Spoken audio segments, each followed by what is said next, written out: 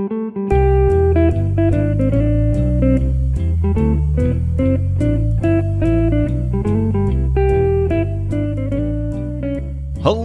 and welcome to Oh No, Ross and Carrie, the show where we don't just report on fringe science, spirituality, claims of the paranormal, but take part ourselves. Yep, when they make the claims, we show up so you don't have to. I'm Ross Blotcher. No, Yes, I'm not going to allow it. No, you're not. Yes, I am.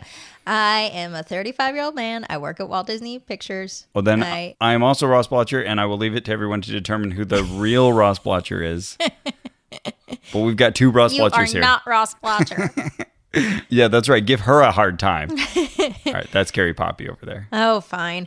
And we are back, getting out of them bodies. Yeah, so we had been to CDP 1, CDP 2, CDP 3, and finally, it took us less time this time. We went back March 10th and 11th, 2018. to complete this consciousness development program at the International Academy of Consciousness and finally graduate out of our bodies. And do you think it'll happen? I hope so. Gosh, I hope so too. Well, let's see. We had a decent amount of people show up this time. Yeah, we did.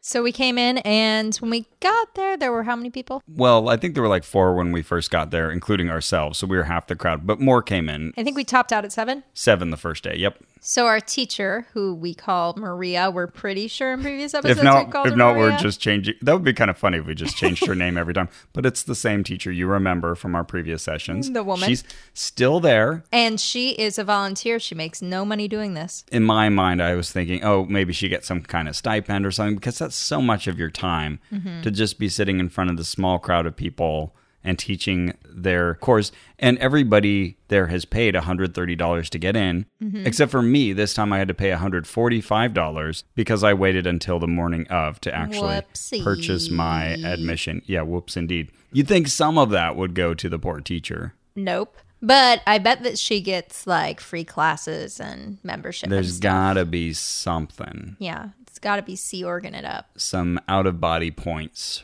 or something. So I assume you've listened to our previous out-of-body experience classes. I hope so. This would not be a good place to drop in. Yeah. What are they talking about? This doesn't make sense. Because that's already how we feel. And we have been attending all of them. Right. Some of these terms make no sense. So she had written up on the board, Existential Seriality. I'll spell that for you. Seriality. So nothing to do with cereal that you eat or grains. And nothing to do with reality. It's seriality. That's a series of existences that we've had. Because we live this life here on Earth, and then we go into the great beyond, and we hang out there for a while, and then we come back to Earth, and then we go back there, etc. So we're all having these existential serialities. Right, and she draws this diagram on the board that looks like the crenellations of a castle wall, where it goes up, and then it plateaus, and then it goes down, and then it plateaus. And so one of them, the top line, is the extra-physical reality. That's when we're between lives. And then the bottom set of lines are the intraphysical, which is just the way of saying like when you're alive. Correct. Or just, physical. Yeah. Why do you need to add intra? I kept translating everything during this whole section to dead versus alive. What would be wrong with saying physical and extra physical? Why do you need to add the intra? And what would be wrong with just saying alive or dead? I mean, I guess I understand not saying dead. But you could say alive and passed on or in another plane. This organization needs a syllable tax. So every time they use unnecessary syllables, they have to pay for it. So we learned that we should stop feeling like victims because there's this karmic debt that's being paid off between lives. So that raises all kinds of interesting issues. So I think the idea is you don't want to be a victim because anything that's happening to you, you kind of brought on yourself. So it's something you did in a past life. That's why this is going on. And we store our inheritance in our mental somas. So that exists between lives. It remains part of us. Yes, our mental soma is our most permanent body. That's a direct quote. So we get this thing we've seen in other religions and philosophies where you have to explain, why is it that you don't remember any of this? Any of your past lives. In Mormonism, you go through the veil, and in the Hubbarddian Scientology, you have to like access the time track and then you can go back and sense all these things.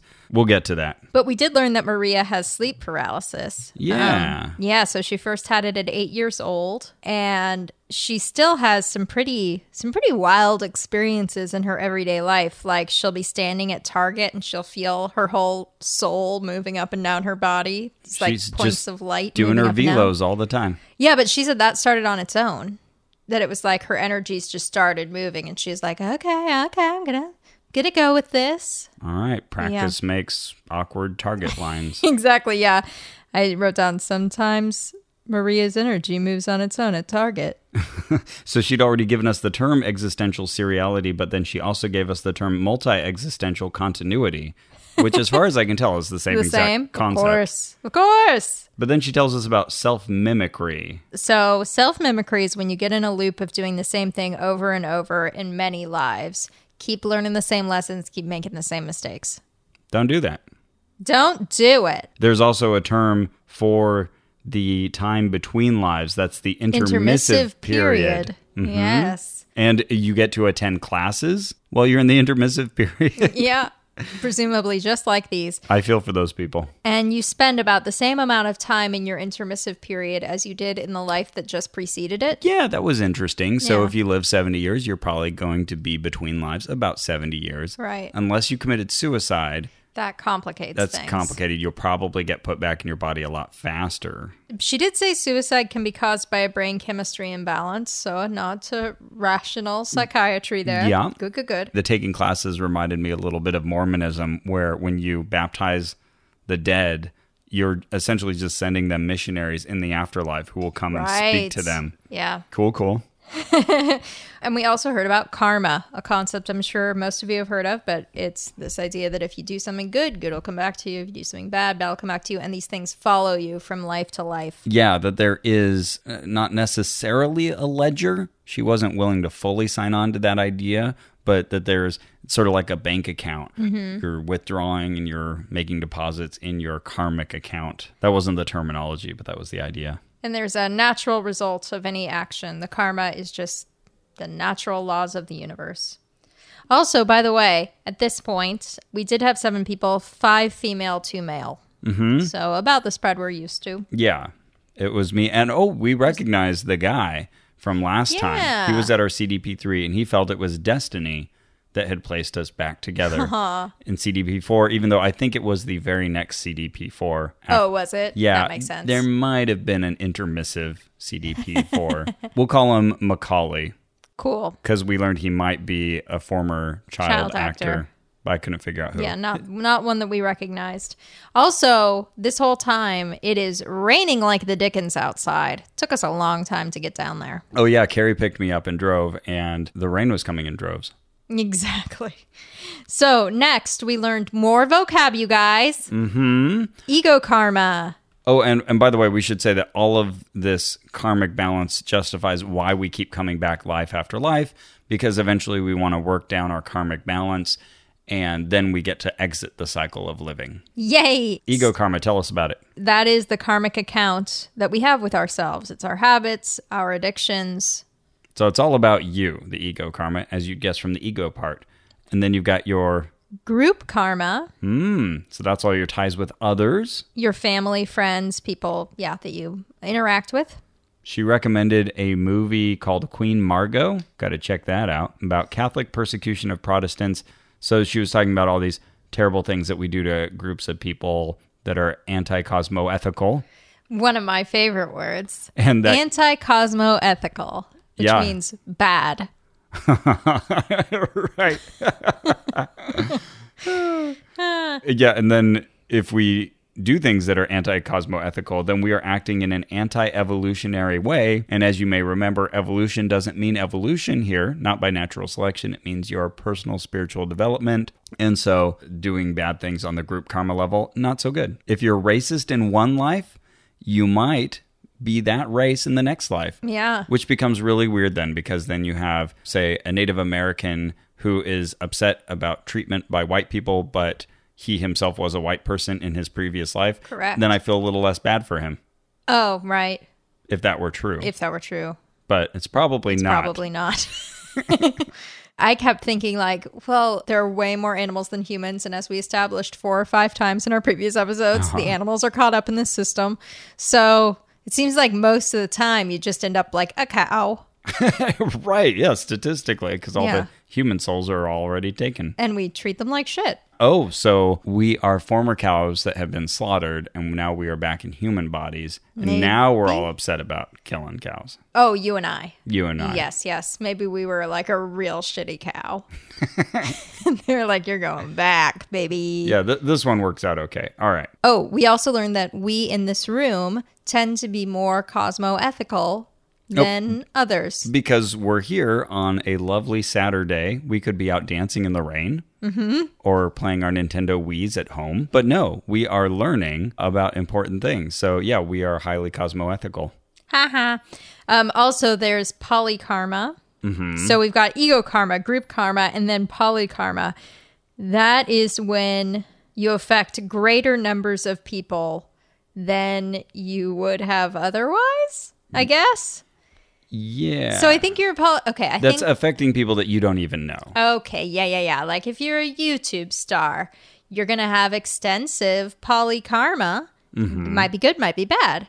If you're a sweetie like my friend Anna Akana, the YouTube personality, maybe you've got lots of really good polykarma from all those people you reach out to. But if you're like, who is that YouTube star who like films that suicide?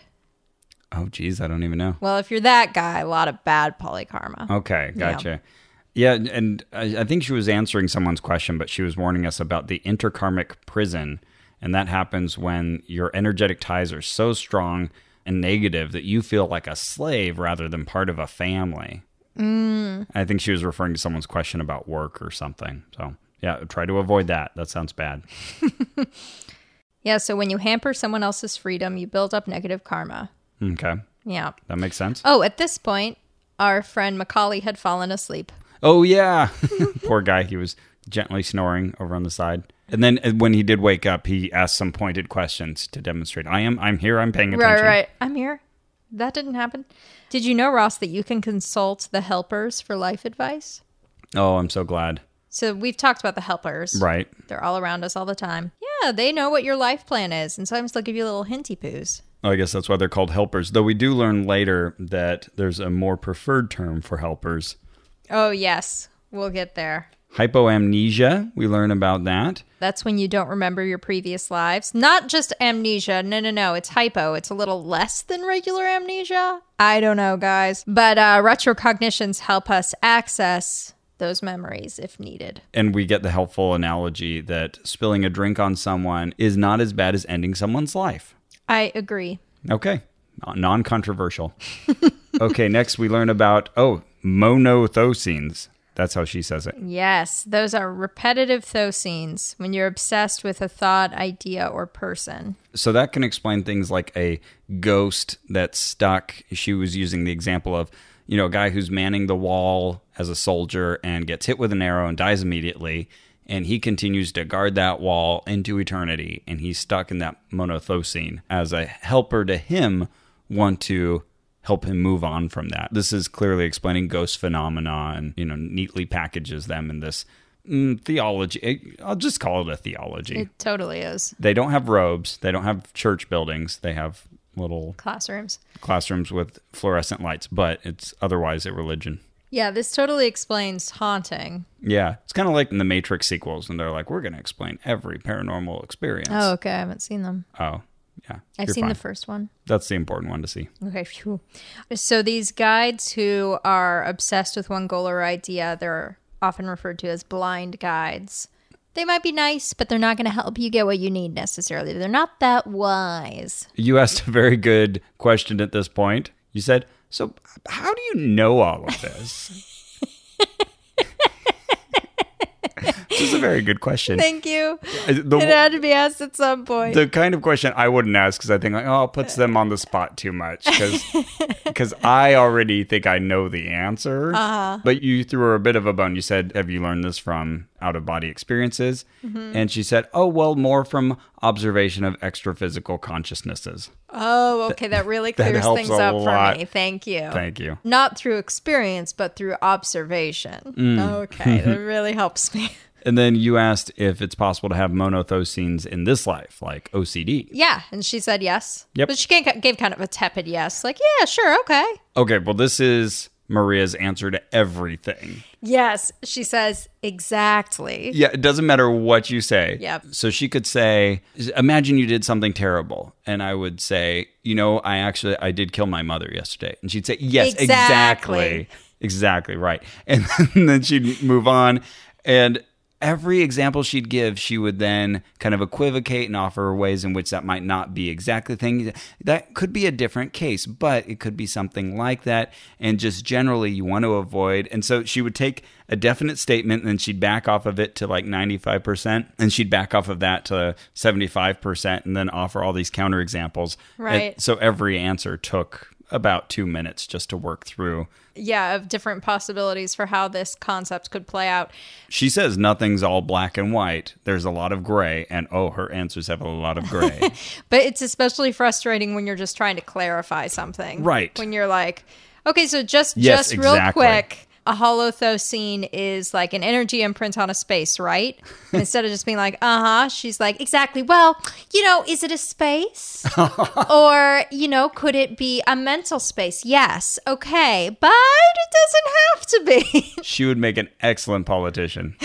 Maybe. I noticed at this point, too, she kept saying things where she'd gotten so used to using these long, tortuous phrases that she would make up her own. Yeah, on the spot. Well, this one I learned later is a real thing, but she said level of assistentiality. Oh my God. Assistentiality is one of my favorites. Like, can't you just say helpfulness? Nope, you can't. Turned out later this is one of their vocab words, so I thought she was just having a hard time saying assistance or helpfulness. Oh, no. But she did say discernful instead of discerning. And then later she said ponderation instead of pondering. And to be clear, we're not just making fun of someone who's bad with words. Like, this is all planned out that, like, we will take the English language and turn it on its head and reinterpret it. Oh, sure. Though I think these were examples of her just running into a normal word and her brain giving her... Yeah, being used to that crazy system. Exactly. Like, let's add some ification at the end of this. Right. Now, normally, if you just meet someone on the street, you don't have high assistentiality for them. No. Someone you know a lot...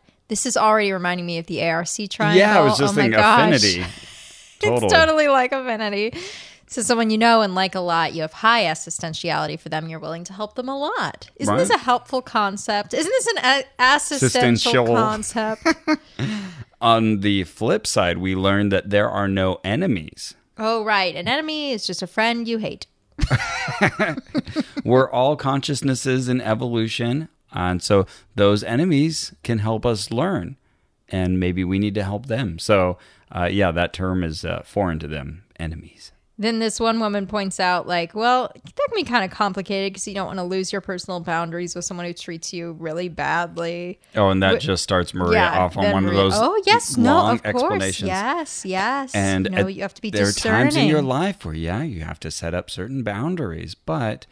Also, you could think about how, and then she gives the counterexample. So a lot of the class is that. Each case is individual, she says. And I was proud of this group. Everyone else in the class was also asking questions that kind of made her explain the thought process behind these things. Some very good critical questions. Definitely. Not like that one class where we had the woman say that physics, that's just a theory. Oh, yeah.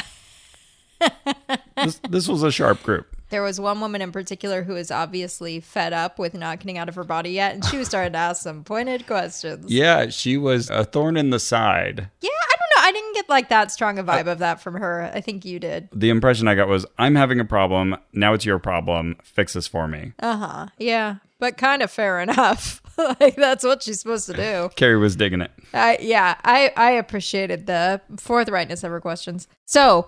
a big part of the focus of this day was going to be on our life plan. Oh, yeah. Life plan. That sounds good. Yeah. Well, you know what? Let me give it another term. Okay. It's also called your existential program. Oh, thank you. I'm glad because, How would you have understood what I was talking about if I hadn't clarified that it's your existential program? Just seemed a little boring. So we all have one, and essentially this is what you're supposed to do with your life. Yeah. That makes sense. Why did you have to call it an existential program?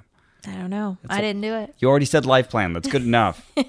You looked at me so earnestly as you said that I was like, I didn't name it. And I had to realize it was a rhetorical. So we do break it down, though. There are 3 types of life plans. Yes. Okay, guys. Here we go. There is the mini life plan. Oh, so a small one. So this is on the egokarmic level. Oh, good. We just learned that concept. Okay. Right. Applies to yourself. So it could be something like, I'm here to learn to control my violent tendencies. In the last life, I was a real hothead. Or it could be, I've been an addict in my last few lives. I need to learn to overcome addiction. I wish you well in all those endeavors, Carrie. No, it wasn't me. Oh. And then let's skip ahead to the larger life plan. That's called the Maxi life plan. Maxi life plan. So that deals with all levels of karma. So that's where you have a life plan where you're affecting the whole planet. You're leaving a legacy. I liked her example. She referred to Dr. Salk, by which she meant Jonas Salk, and how so many lives have been saved with his vaccine that he developed. That's a great example. So he was living out his maxi life plan. Right. So, all right. So we have a mini. We have a maxi. Now, dear listener, stop and ask yourself, what would you put between mini and maxi? Go ahead.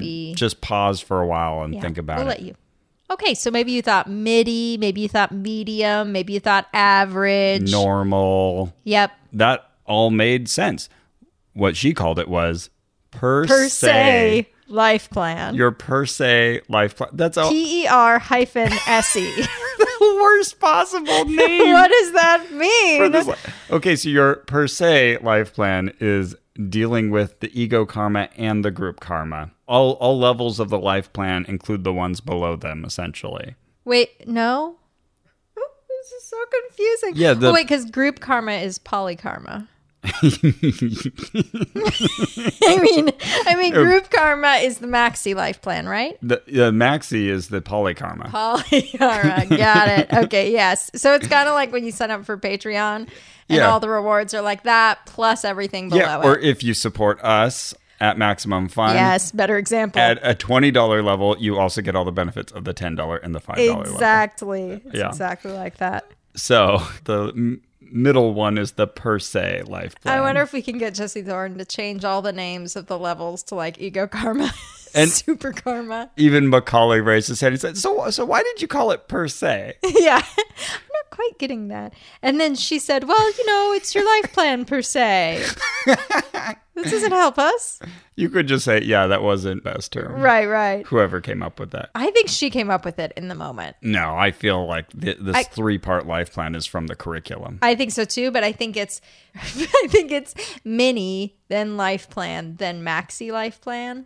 Oh, and she added the per se? I think so. Because as she was sitting there, she said something like, and we'll call it, let's say, per se. And wrote it. Okay. It was an unhelpful clarification, but I do think it came from her mind as like, better give this an extra name. Okay. Well, maybe we can find out. Well, Carrie. Yes, Ross, is it? I thought we'd stop talking about going out of our bodies just for a minute to talk about feet.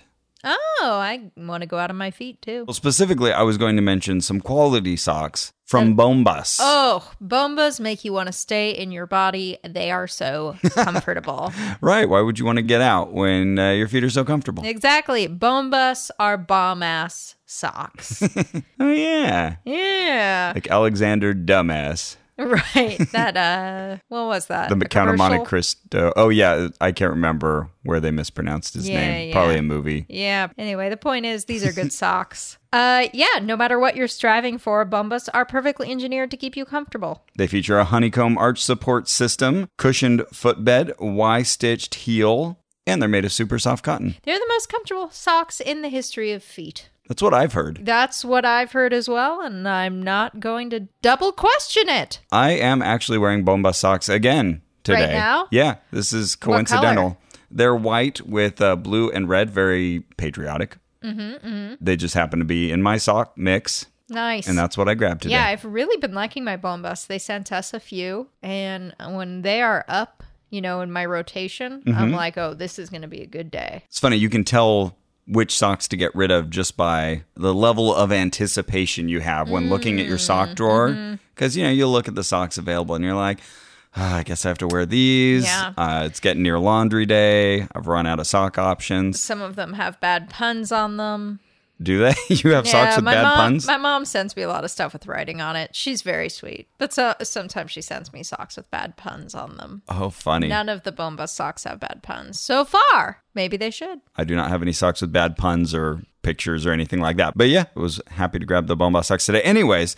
You know what else is cool about them is that every time you buy a pair of socks, they give away a pair of socks. Oh, I love that. Somebody who needs socks. That's so cool. Someone wrote us and confirmed, yes, I work at a shelter and regularly we get shipments of Bombas socks. Oh, that's awesome. Yeah, and I'm happy to pay for something knowing that there's another copy of it going to someone who really needs it. Yeah, absolutely. Actually, when I did work with the neighborhood council and we were hanging out with the people who helped our homeless population here, they told us socks was like the number one thing they needed. So there you go. Yeah. Okay. Well, you can go to bombas.com. That's BOMBAS.com. And you'll get 20% off your first order. That's bombas.com/oh no. BOMBAS.com/OHNO. And the code is oh no.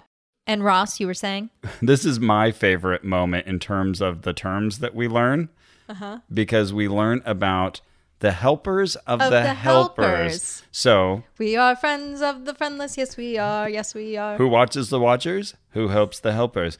So, they have a name. They're called existential mentors. Yes. But or they can also be called evolutionary orientors. Or they can be called evolutiologists. I didn't even get that one. Oh, yeah. She gave us, she defined them as helpers of the helpers, and she gave us 3 separate terms for them. Oh, my God. Stop it. No, we don't, and then we don't need more. Helpfully explained it's kind of like an administrative assistant. Like, we don't need any more concepts for this one thing. Did she even tell us, like, are the evolutionary orientors living? No, they definitely live in the extra physical realm. Okay. Yeah. So also we got a little backstory on Maria. She was the youngest of 10 in her family. Yeah, she said she was born in a third world country. And then didn't tell us which country she was thinking of, and then said Mexico. And she was raised very Catholic. Yes. We also got a really important question from the audience here, because Maria was telling us that our life plan will never require us to do something anti-cosmoethical, like kill someone, just so you can't use this as an excuse later. Like, oh, I learned about my life plan in this class, and my life plan is I have to kill Jake. Poor Jake. Which immediately made me want to ask her about Dietrich Bonhoeffer. Oh. Put her in a real moral quandary. Yeah, that's right. Yeah. Watch her squirm. I always think that should be treated as a much harder argument against the existence of God than it is. That he had a plan to kill Hitler. Mm-hmm. He was a fine, upstanding Christian man, intellectual, great writer.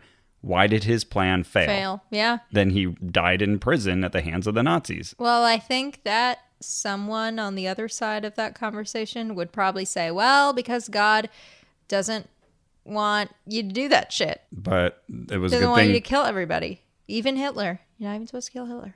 But if he had succeeded, I don't think they would take the argument like, oh, well, God clearly had nothing to do with that. Right. Totally. So we had raised this conditional now. And so the woman we were debating about earlier, who has the strongly stated opinions, she then raised her hand and said, okay, but what if it's an act of self-defense and like someone comes into your house and they're invading your home and you have a gun and you're trained to shoot. To use your gun. And so you have the right to shoot them and you exercise that right. Then what? So it was so fun to watch Maria try to backpedal from that. Yeah, it's just like, okay, well, crazy counterfactual. Probably shouldn't.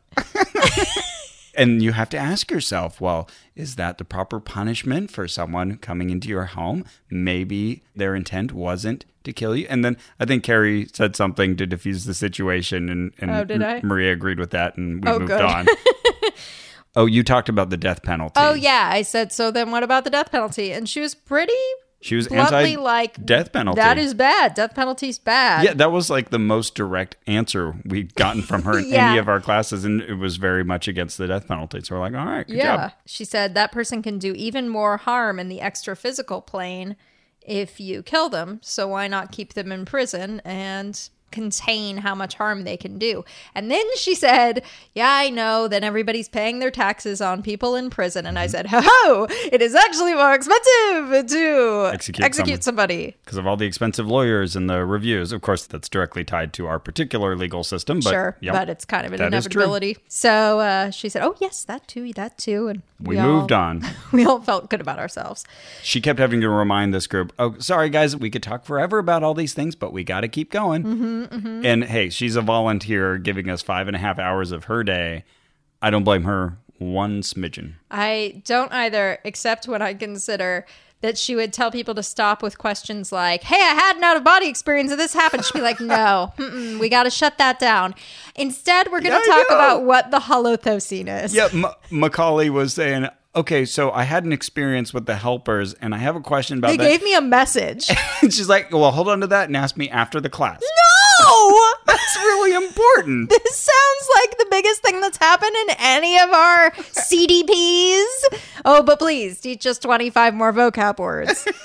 God. Okay, so our next vocab word is intermissive courses. And that's just the name of those classes that we take in between lives, where we analyze the lives we've just led and we learn important lessons and set our goals for the next life. It's like defending your life. Yes, and this time I can fully agree because I have seen it now. Oh, did we talk about this before? Apparently, you brought it up once and I said, oh yeah, great movie. And then we brought it up again and I said, oh, I've never seen it. Oh, so interesting. I was confused and was thinking of something else the first time. But then after a listener called me out, I did go watch it. And so now I have seen it and I know what you're talking about. It is a great movie. Yeah, it's a great movie. Albert Brooks. Anyway. Meryl Streep. And Rip Torn. Correct. Yep. Mm-hmm. Robotization. That's when you become robotic, everybody. You become a slave to the stuff you like. TV, social media, culture, whatever. You're just not questioning anymore. You're like a robot, man. Yeah, it's just those people who sit on their couches and watch Downton Abbey all day long. That's all they do. I think the implication was that most of us fall prey to this sometimes. Right. And she was saying even those of us who've been studying this for a long time, we can fall prey to this as well. Yeah. But for mere moments, whereas some people will live their whole lives as these robots. Oh, yeah. And then Gun Lady, which is what I came to call the woman who asked about self-defense. Okay. She said, well, what about all those cultures that won't evolve? And I'm like, oh, no. And she says, and what about all the races attached to the cultures that won't evolve? And I'm like, oh, fuck. Uh-oh. What the fuck's happening? Now, I don't think Maria totally heard all of the question. I think she went into Maria mode where she's just agreeing and nodding her head. Yes, exactly. Oh, exactly. But she said, you got to question whatever you're born into. I don't think she caught the underlying racism in Gun Lady's question. Again, I think of a politician. She'll find the piece of the question that she wants to speak to and speak to that. Yeah. Which, to be fair, is what they teach you in media training to do. Yes, exactly. So the law of least effort, we learn, is kind of entropy. Path of least resistance. And she said there are shortcuts to evolution, but they need to be smart ones. Yeah, so keep trying, keep questioning. Don't just put in the least effort that you can.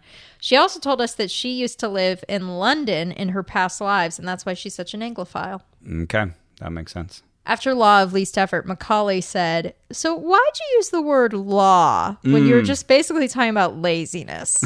And her answer was basically, it sounds better. Uh-huh.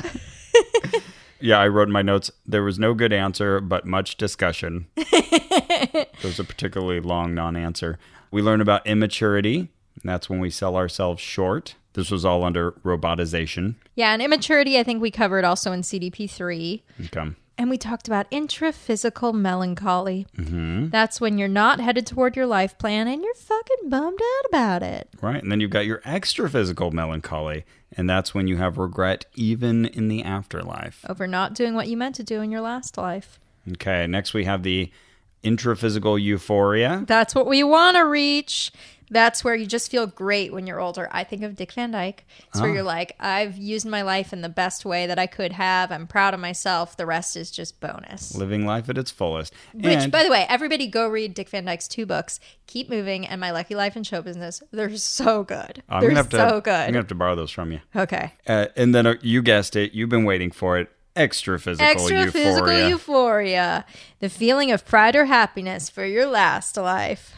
All right. Glad we have separated terms for these. And finally, when you've achieved your life purpose, you have completism. I think she even said completism. Oh, maybe. Yeah. Well, all we know is for sure she didn't say completism. No. Why would you? But even though that's how it's spelled. Let's call it completism. So, yep. That's what we're trying to get, that feeling. I wrote in the margin, all of these terms could use some simplificationality.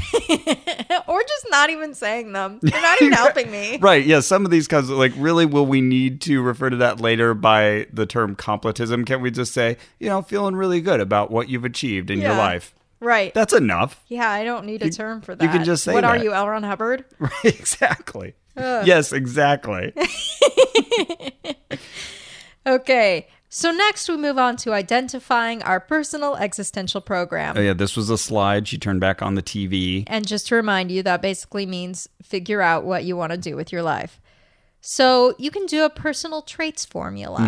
Where you write out a little list of strong traits and then weak traits. And then figure out your root strong trait and your root weak trait. And then you can use the matching traits for the strong one to overcome the weak one. Yeah. So let's say your strong trait is imagination and your weak trait is that you're impulsive. You can use your imagination to help you deal with your impulsivity. Or be impulsive and you will be creative. Yes? Sure. I don't know. Yes, exactly. I'm just saying what she would say. Now, intruders, they know what our soft spots and our weaknesses are. Because they can read your list. Yeah, or your mind. And so they try to hit us in our soft spots. So knowing them already kind of inoculates you to their power. And she recommends that you give yourself for these traits a rating system from 1 to 10. So we should incorporate that, Carrie. We should use a rating system. Why did we never think of that? And then next on this list, after our personal traits formula, we learned about the personal reciprocation formula. That's to reciprocate the ways you've been blessed. Ways to help others, yeah.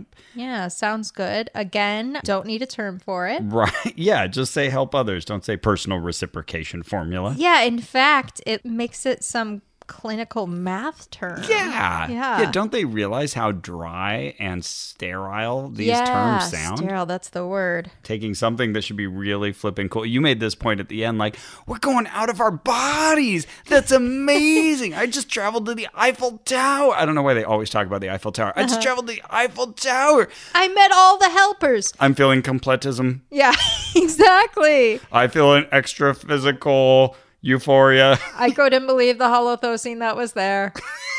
Yeah. That wasn't just a monothosine, that was a polythosine. It's like, why? It's not adding anything. It is taking things away. Okay, another way to identify your personal existential program is to use conscious projection. Which are OBEs. So you can ask your helpers and, use those OBE experiences. And she said something kind of funny here. She said, if you get a message like love one another from a helper, it's probably not really a helper because that's obvious. We all know to love one another. It reminded me of my friend who's a pastor, and one of his kind of proofs in his mind that God is real is that he was really mad one time at a bunch of students that were camping or doing something like that. And he prayed to God, and God told him something that it amounted to essentially just show them love. And he thought, oh, wow, well, my brain would have never come up with that. Aww. And so because God told me something that was just counter to every impulse of mine at the moment, I was so mad, that tells me that's real. Oh, that's very sweet. So that's also a good proof of the helpers. But in this case, no. She was saying, no. If you hear that you should just love everybody, that's not a helper because it's fucking obvious. Oh, well, sure. But she was also making the point that if you hear something that is contrary to what you would expect, that is a helper. Right. So, he might have trouble with this particular one. Yeah, be like, well, it wasn't what I expected, but it's both. also kind of obvious. trite and like a Fortune cookie. Yeah, she said it should be sophisticated, even complex, and you shouldn't be able to think of it yourself. Yeah, helpers they're subtle. They have an eminent energy. She kept saying that. I don't know what that's supposed to mean. And so they're going to be more specific. Okay. Also, we can use the technique of one more year of life. Okay, let me guess what that means. I think I know. It means you're going to imagine that you only have a year to live and figure out what you want to do. Yes, of course that's what it means. But let's pull it apart. Let's make it ever more complex. Hey, it's a 5.5-hour class. So yeah, you have one more year to live. And she writes down those dates on the board, today's date and a year hence. And she says, narrow down to one thing you want to accomplish in your life. I actually thought this was a really good idea. Like, just imagine, okay, the doctor tells you right now you have exactly 1 year left to live. You would tackle a lot of very specific things. I just feel like you hear that all the time. Well, she's not a helper. That's true. Also on that list was CDP Advanced 1 Self-Knowledge. So you thought we'd gotten to CDP 4 and this was the final course. But no, right here in this chart, she was pitching us on the next class of CDP. That's how you're going to get further in life, you guys. And you got to give all this stuff evolutionary priority. Okay? Okay. Yes, exactly. In CDP Advanced 1, you spend a weekend at a hotel.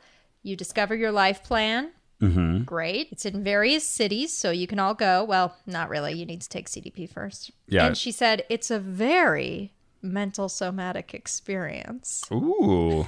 Okay, good. Yeah, so she was telling us about upcoming ones, and it's a Friday through Sunday event, and I think there's going to be one in San Francisco in a few years. That sounds right. So maybe we'll go. We'll see how this progresses. Maybe. If they don't consider this podcast to be anti-cosmoethical. Also, it was freezing cold in that room. Yeah, you were cold. Oh my God. She turned on the AC for who knows what reason, because it was very cold and rainy outside.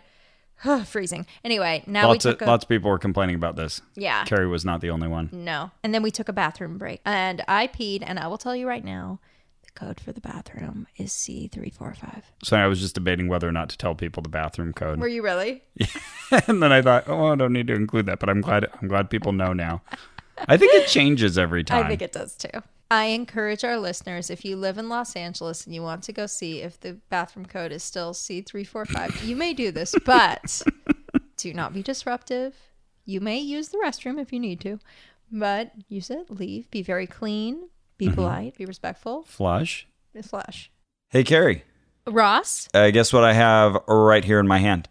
I'm looking at your hand and it looks empty. Well, it's a Jumbotron. Oh, no wonder Jumbotrons are invisible! And massless, but they contain lots of great messages within. Absolutely. Especially this one. Yeah, this one's about a podcast. Yes! A podcast we are both interested in listening to. Yeah, how much of what you saw in the movie Titanic really happened? Was the right stuff historically accurate stuff? Based on a True Story is the podcast that answers those questions for you by comparing your favorite movies with what really happened in history. And they've already done us a service because we looked at their list of movies they covered, and one of them was Communion. With Christopher Walken. With Christopher Walken, based on the Whitley Strieber book. We both love Whitley Strieber. I read about 5/6 of that book and then misplaced it, but it was great. 83.33%. And exactly. Then tragic. I know. Well, now we can watch the movie. I've added it to my DVD queue. And I have added it to my Amazon wish list. So we'll be watching that soon, and then we'll have to listen to their coverage of whether it was true or not. Exactly. Did all that happen? I'm stoked about this podcast. You guys should be too. So search for Based on a True Story in your podcast app of choice. And subscribe. Speaking of excellent podcasts. Yes, and we were. I know where you can find even more great podcasts. Oh, come on, Ross. You already told me about one great podcast. You're trying to tell me you know about more. No, this is like a treasure trove of good podcasts. Where? All right, don't tell anybody else, okay? Okay. MaximumFun.org. Oh, those are great. Yeah. Like this one. Beloved Maximum Fun Star Trek podcast, The Greatest Generation, is going out on tour. We are bringing Greatest Gen Con to a bunch of cities in the U.S. and Canada. It's our big tribute to / send-up of Star Trek II, The Wrath of Khan. And we have a big leg coming up. Yes, we are raising our legs on a number of cities in the coming weeks. We're going to Washington, D.C. on August 23rd, the Bell House in Brooklyn, New York on August 24th, Mass Mocha in North Adams, Massachusetts on August 25th, Pittsburgh on the 28th, Boston, Massachusetts at the Wilbur Theater on the 29th, Atlanta, Georgia at the Earl on the 30th, Ferndale, Michigan at the Magic Bag on the 31st. Those are some great big rooms and some great big cities, Ben. And it's a really fun show. It's accessible even if you haven't listened to the podcast yet. We can't wait to see you when we're out on tour. Check greatestgencon.com for dates and ticketing information. And Khan is spelled K-H-A-N because Wrath of Khan. Greatest Gen, K-H-A-N.com. So next we did an exercise, and this exercise would consist of a velo, an exteriorization, a partial disconnection of the para arm. I gotta say, every time I hear Velo, I still think of Bob Vila. Who's that? From Home Improvement. He was the competing show host Okay. that Tim Allen would always be railing against. I saw Tim Allen live recently. Oh, that's right. Bad person. This is the kind of thing that Carrie and Drew do for fun. Yeah. Mm-hmm. Let's go to a right-wing comedian. It was my Valentine's Day present to him. And it was him complaining about PC culture. Half of it was that. He was Okay. like, I don't even know what midgets want to be called now. What do you call them? And we're like, little people, you know the answer to this. And he's like, I know. Nobody knows. Don't tweet at me, God.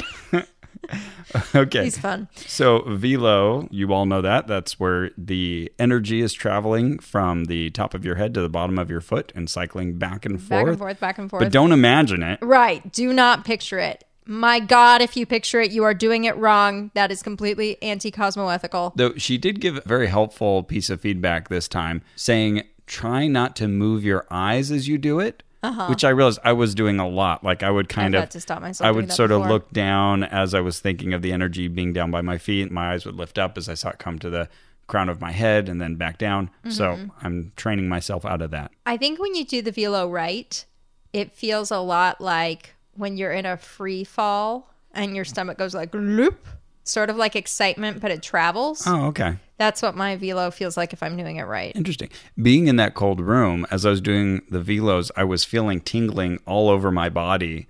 So I would feel the tingling in the upper body, which is really easy to do. But then I was feeling it even in my lower body and my Nice. calves. I was like, ooh, cool. Yeah.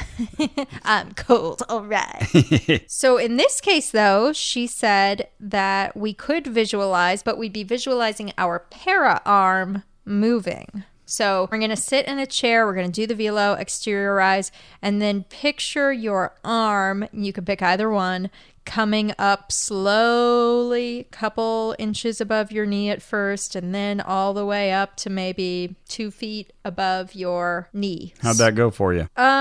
Looks like I had no sensation. I saw it. In my but- notes, Carrie was distracted by Moana soundtrack. Oh, yeah, the Moana soundtrack kept and I playing in said, my head. you're welcome. Welcome. You're welcome. So for my exteriorization, I felt it was kind of cool. I was visualizing, of course, but I would imagine my energy just sort of quickly slapping out to the very edges of the room as this kind of bluish purple color. That's cool. People are going to remind me about the existence of indigo. Sure, indigo. And then that would be as I would exhale, and I would feel kind of cold and empty but powerful because I just slapped my energy out to the edges of the room. And then I'd breathe in and draw all that energy back. And I would feel it kind of hit every object along the way. So yeah, it was just kind of fun. I was enjoying that exteriorization. Yeah, I like the exteriorizations. They feel good. And then with my para arm, I did feel like, what? Just, oh yeah, the exteriorization was good. And with my para arm. Look, okay, we're working within the system here. Yeah. I would try to picture my arm already like raised up, and sometimes it would kind of leap into that position, and I would sort of feel for a second like, oh, my arm is up, and then it would leap back to being down. That's smarter. One thing I could do is I could kind of picture my para fingers twitching and moving around, and that felt very effective. Like, oh, it does feel like my hand's moving, but it's not. You know what? I think that's smart. I think it's probably better to picture it an inch above your knee and then picture it 2 inches above your knee rather than picturing moving it, because I'm so locked into what the feeling of movement feels like. There you go. You can eliminate that variable. Yeah. No. So that was our exercise. And one of the women in class said, I felt myself going to somewhere else called sleep. But one woman said both of my arms wanted to go up. So she was having some success. Okay. A para arms. Exactly. All right. So then we get a half-hour break. We go to the Donut King. You have decaf coffee and a cookie. I have a donut and barbecue chips. We are living healthy. So we come back, and it's time to learn some projective techniques. Yeah. Woohoo! The first one I think is unusually honest. It's called psychological conditioning, and it's to predispose yourself to visualize the psychosoma disconnecting. Okay. So you set a timer for 90 to 120 minutes, and you focus on yourself. You picture leaving your body. And you want to have a physical target, like I'm going to touch my silver cord that comes out of my spirit body, or I want to go through the wall. But in this case, you can actually picture it. You don't have to just wait for it to happen. And you're just, like they say, psychologically conditioning yourself to feel used to the imagery of you moving around outside your body. And these aren't things we're going to try just now, but these are being presented as things we can try later at home. We also have the opening door exercise. So you picture yourself in an open space with an open door in front of you and put a symbol on it. It can be a word, something you're trying to achieve. We recommend the infinity symbol. Mm-hmm. It should be about 9 feet away from you. And then you go to that door. Yeah, visualize walking toward the door, and your goal, whatever your life goal is behind that door. Oh, and one of her answers here, Maria refers to her body as being just a vessel, just a vehicle. Oh, that's right. Someone was asking about seeing your body when you come out and you turn around. And she's like, it's just so matter of fact, like, it becomes old hat pretty soon. Just a vessel. But more importantly, she said to put something on the door that's really meaningful. She suggested infinity, as you said. I kept waiting for her to say, like, or a heart, so I could say, love is an open door. But she didn't. Well, now you got to say that. It. Yeah. You've got a podcast. Love is an open door. Okay. So then we also discussed some projective image techniques. Yeah, so these are the things we can actually use in this class today. Right now. We're supposed to choose one of these.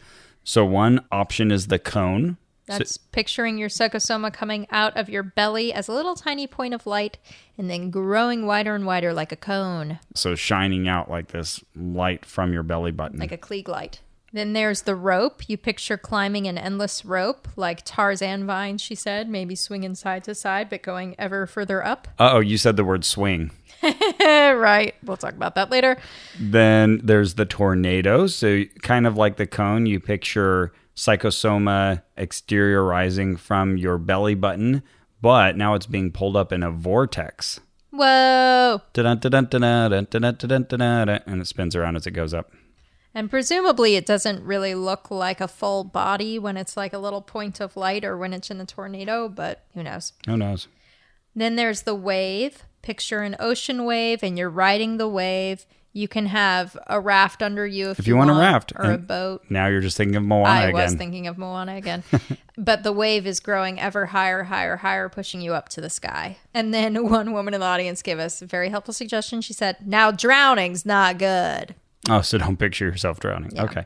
Tank. You have the option of picturing yourself in a huge water tank. So like 2 or 3 stories high. Not like one of those little float tanks where you're in an isolated chamber and you can hear things. No, you're all alone floating in the middle of this water.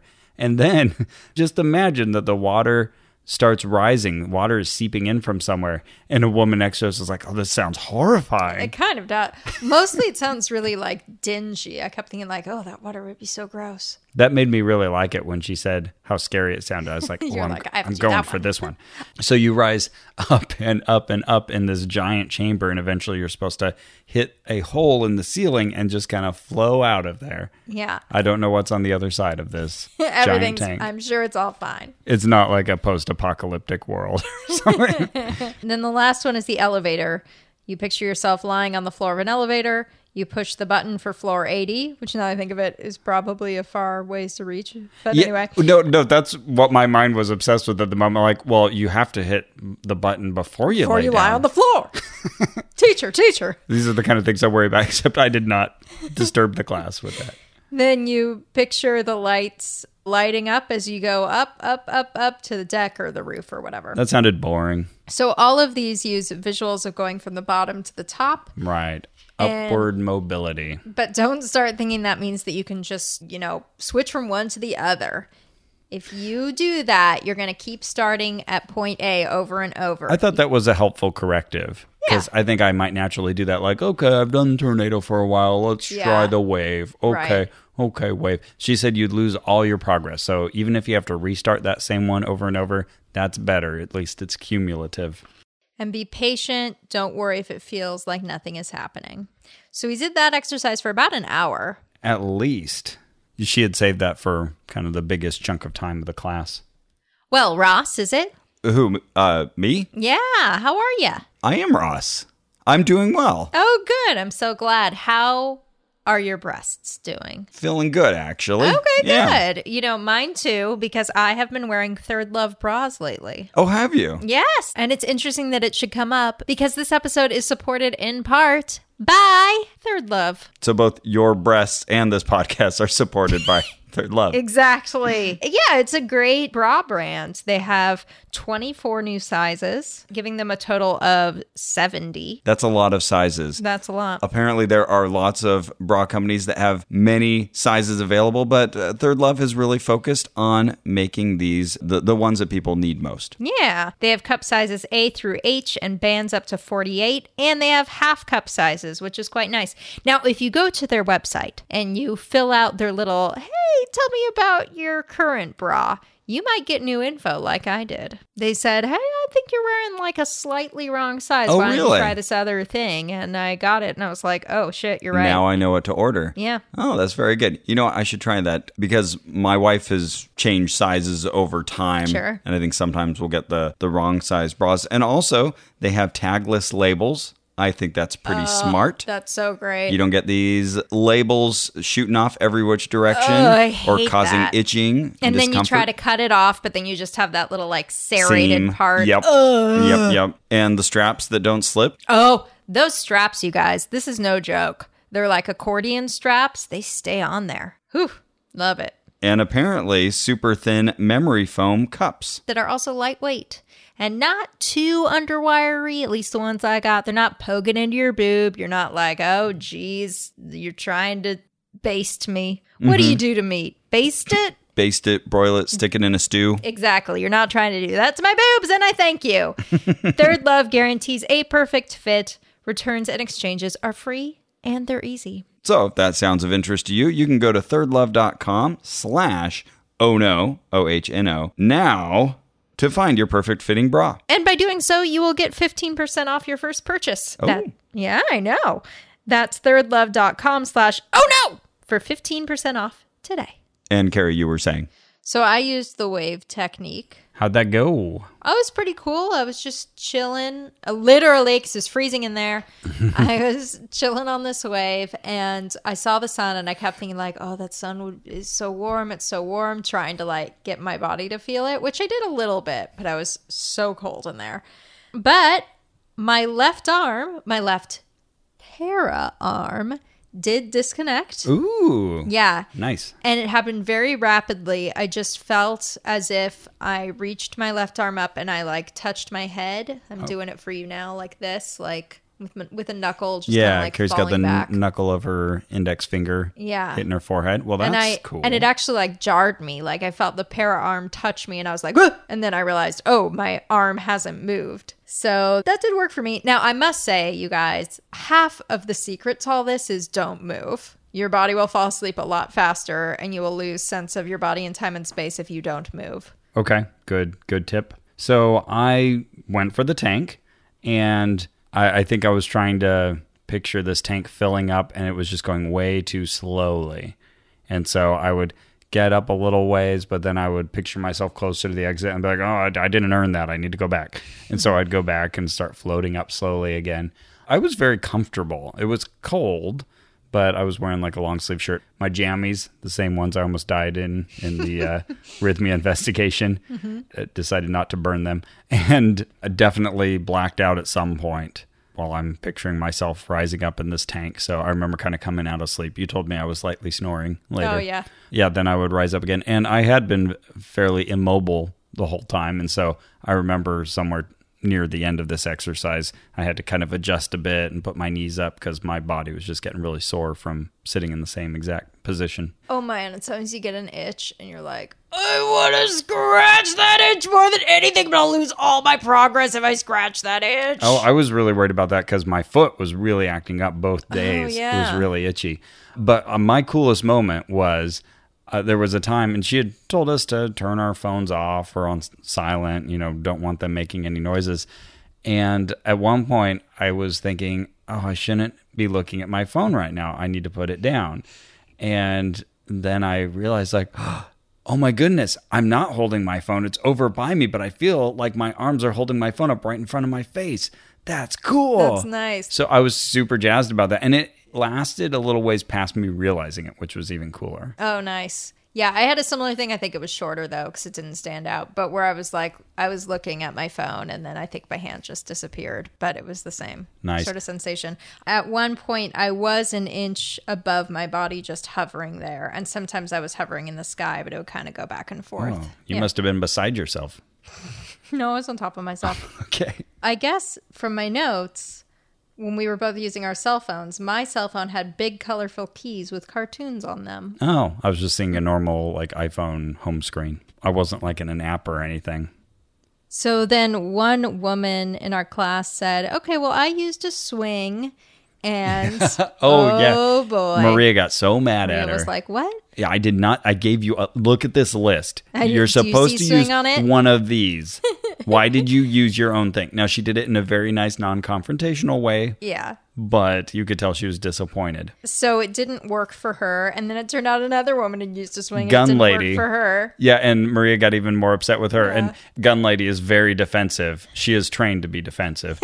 And she said, well, you said swing. And Maria said, oh, but I was talking about the climbing the vine, the rope. And I said, you might swing back and forth. Ugh, well, I want you to try it tonight then, because you didn't get to try it this time. Yeah, it didn't work for either of them. And Maria explains that that's probably because you had a back and forth motion instead of an up-down motion, which makes sense. Get with the program. The CD program. Oh, I got to say, I really did like the white noise generator. Oh, yeah, they turned that on for this. That helped me. Yeah, it was nice. I did feel very immersed, but I think by necessity to do this stuff, you are on the border of sleep. And so it's so easy just to cross over that border, as I did. Yeah. When I came up out of it, I felt like I had had 20 minutes of experience. And I think the total time we were under was like an hour and 15 minutes, if I remember checking my watch correctly. So been a good chunk of that asleep.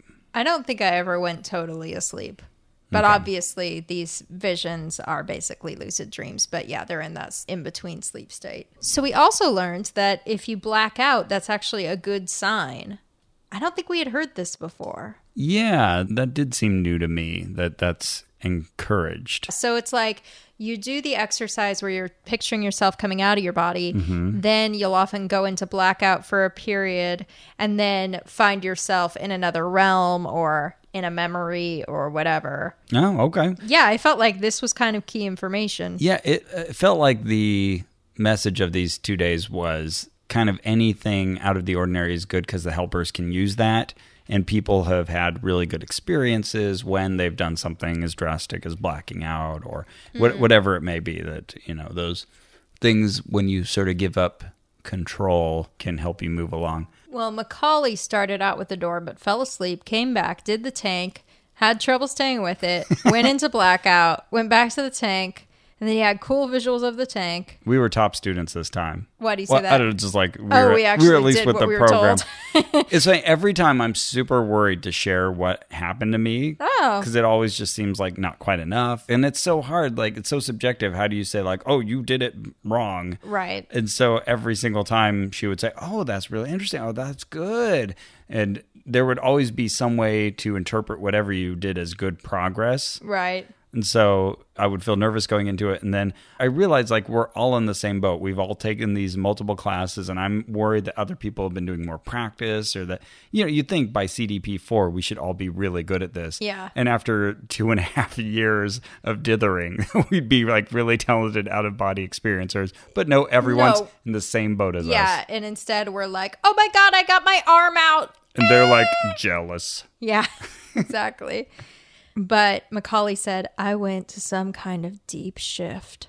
And he also meditated while he was in that place. And he was a big meditator. He'd talk about that a lot. And he also snored and had to have his foot tapped. Oh, yeah. That's what we're warned. Like, if you snore, I will come by and tap your foot. Tap your foot. Yeah, so the woman next to me, gun lady, she was frustrated because she hadn't been out yet. And she started, like, kind of complaining about it, being like, I feel like I should have by now. What am I doing wrong With the implication of, what are you going to do about this, Maria? I don't know. It just came out to me as a reasonable frustration. Okay. I don't know. She didn't tell Maria to do anything. I can imagine being frustrated if you really believe this stuff and you're 4 paying classes $130 in. each class. Nothing's happening. Dedicating your weekends instead of playing Nintendo Wii. But by the end of this weekend, we'll get an idea of why she is so frustrated. Another little thing we learned from Maria is that flying is fun, but after a while, it's like driving. The first time you drive when you're young, it's really exciting. And then after a while, it becomes a chore. She said the same thing happens with flying out of your body. Not even a big deal. All right. Yeah. I learned that I may have been a Shaolin monk in a past life because my velo often wants to go outside my body in like a loop instead of going up, down, up, down, up, down. Sometimes it wants to go in this sort of circular motion outside my body. And that was one of the other class attendees who pointed that out. Yeah. So this one woman said, oh, well, that is a technique used in certain faiths, and you may have been a Shaolin monk in a past life. All right. How does that make you feel? I doubt it, but it'd be cool. Sure. I'm sure it's all true. So someone asked Maria, what's the difference between blackout and sleep? And she said, well, in blackout, there's no dreams, no thoughts. It's just a pause. And you may totally lack your sense of self. And you suddenly come to and you feel like, where was I? Oh. Where was I? I think that would have been me because I don't remember having any dreams. Okay. Though I did have a dream about you the night before I forgot to tell you about. Oh, okay. I dreamed that you were getting married to a very young boy. Oh, no. Wait, who claimed to be Jesus. Oh. And you thought this was very entertaining that you were going to be marrying this young, apparent returned Christ. Oh, he was like 6 or 7 or something. Oh, Jesus. I don't know. Dreams are weird. Yep. And I just remember being there at the ceremony. I didn't think there was anything wrong about you marrying the young boy. It's just that, dream. like, you're doing this as a lark, and he's very serious about this, Carrie. I don't know if this is a good idea. But listen, Ross. Ross. If you get out of your body, do not go near your actual body because the energy density will suck you back in like a black hole. Good warning. Thank you. Yeah, no prob. Well, that was it for CDP 4 Part 1. That was our Saturday. Yeah. And then we drove back to your place to record Eat Indian food. Rhythmia. Oh, yeah, and we had Indian food. That was good. Yeah, and then around midnight, I left on a lift to get back home.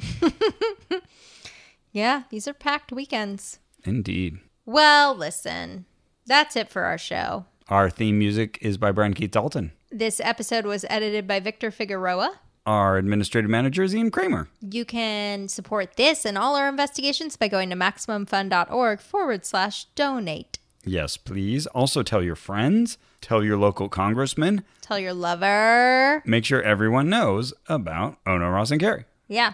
And you can go to iTunes, leave us a positive review there. You can also go to facebook.com/ONRAC. That is where you will find pictures. That is where you will find articles. That's where you'll find all kinds of things, and you can get involved. Exactly.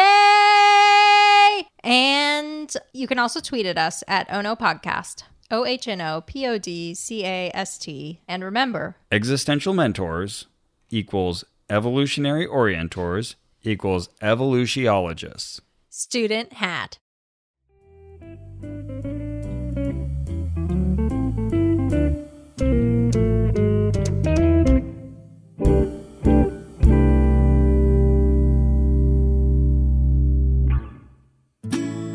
Welcome. Thank you. No problem. These are real podcast listeners, not actors. What do you look for in a podcast? Reliability is big for me. Power. I'd say comfort. What do you think of this? Oh. That's Jordan Jesse Go. Jordan Jesse Go? They came out of the floor? And down from the ceiling? That can't be safe. I'm upset. Can we go now? Soon. Jordan Jesse Go, a real podcast. MaximumFun.org. Comedy and culture. Artist owned. Listener supported.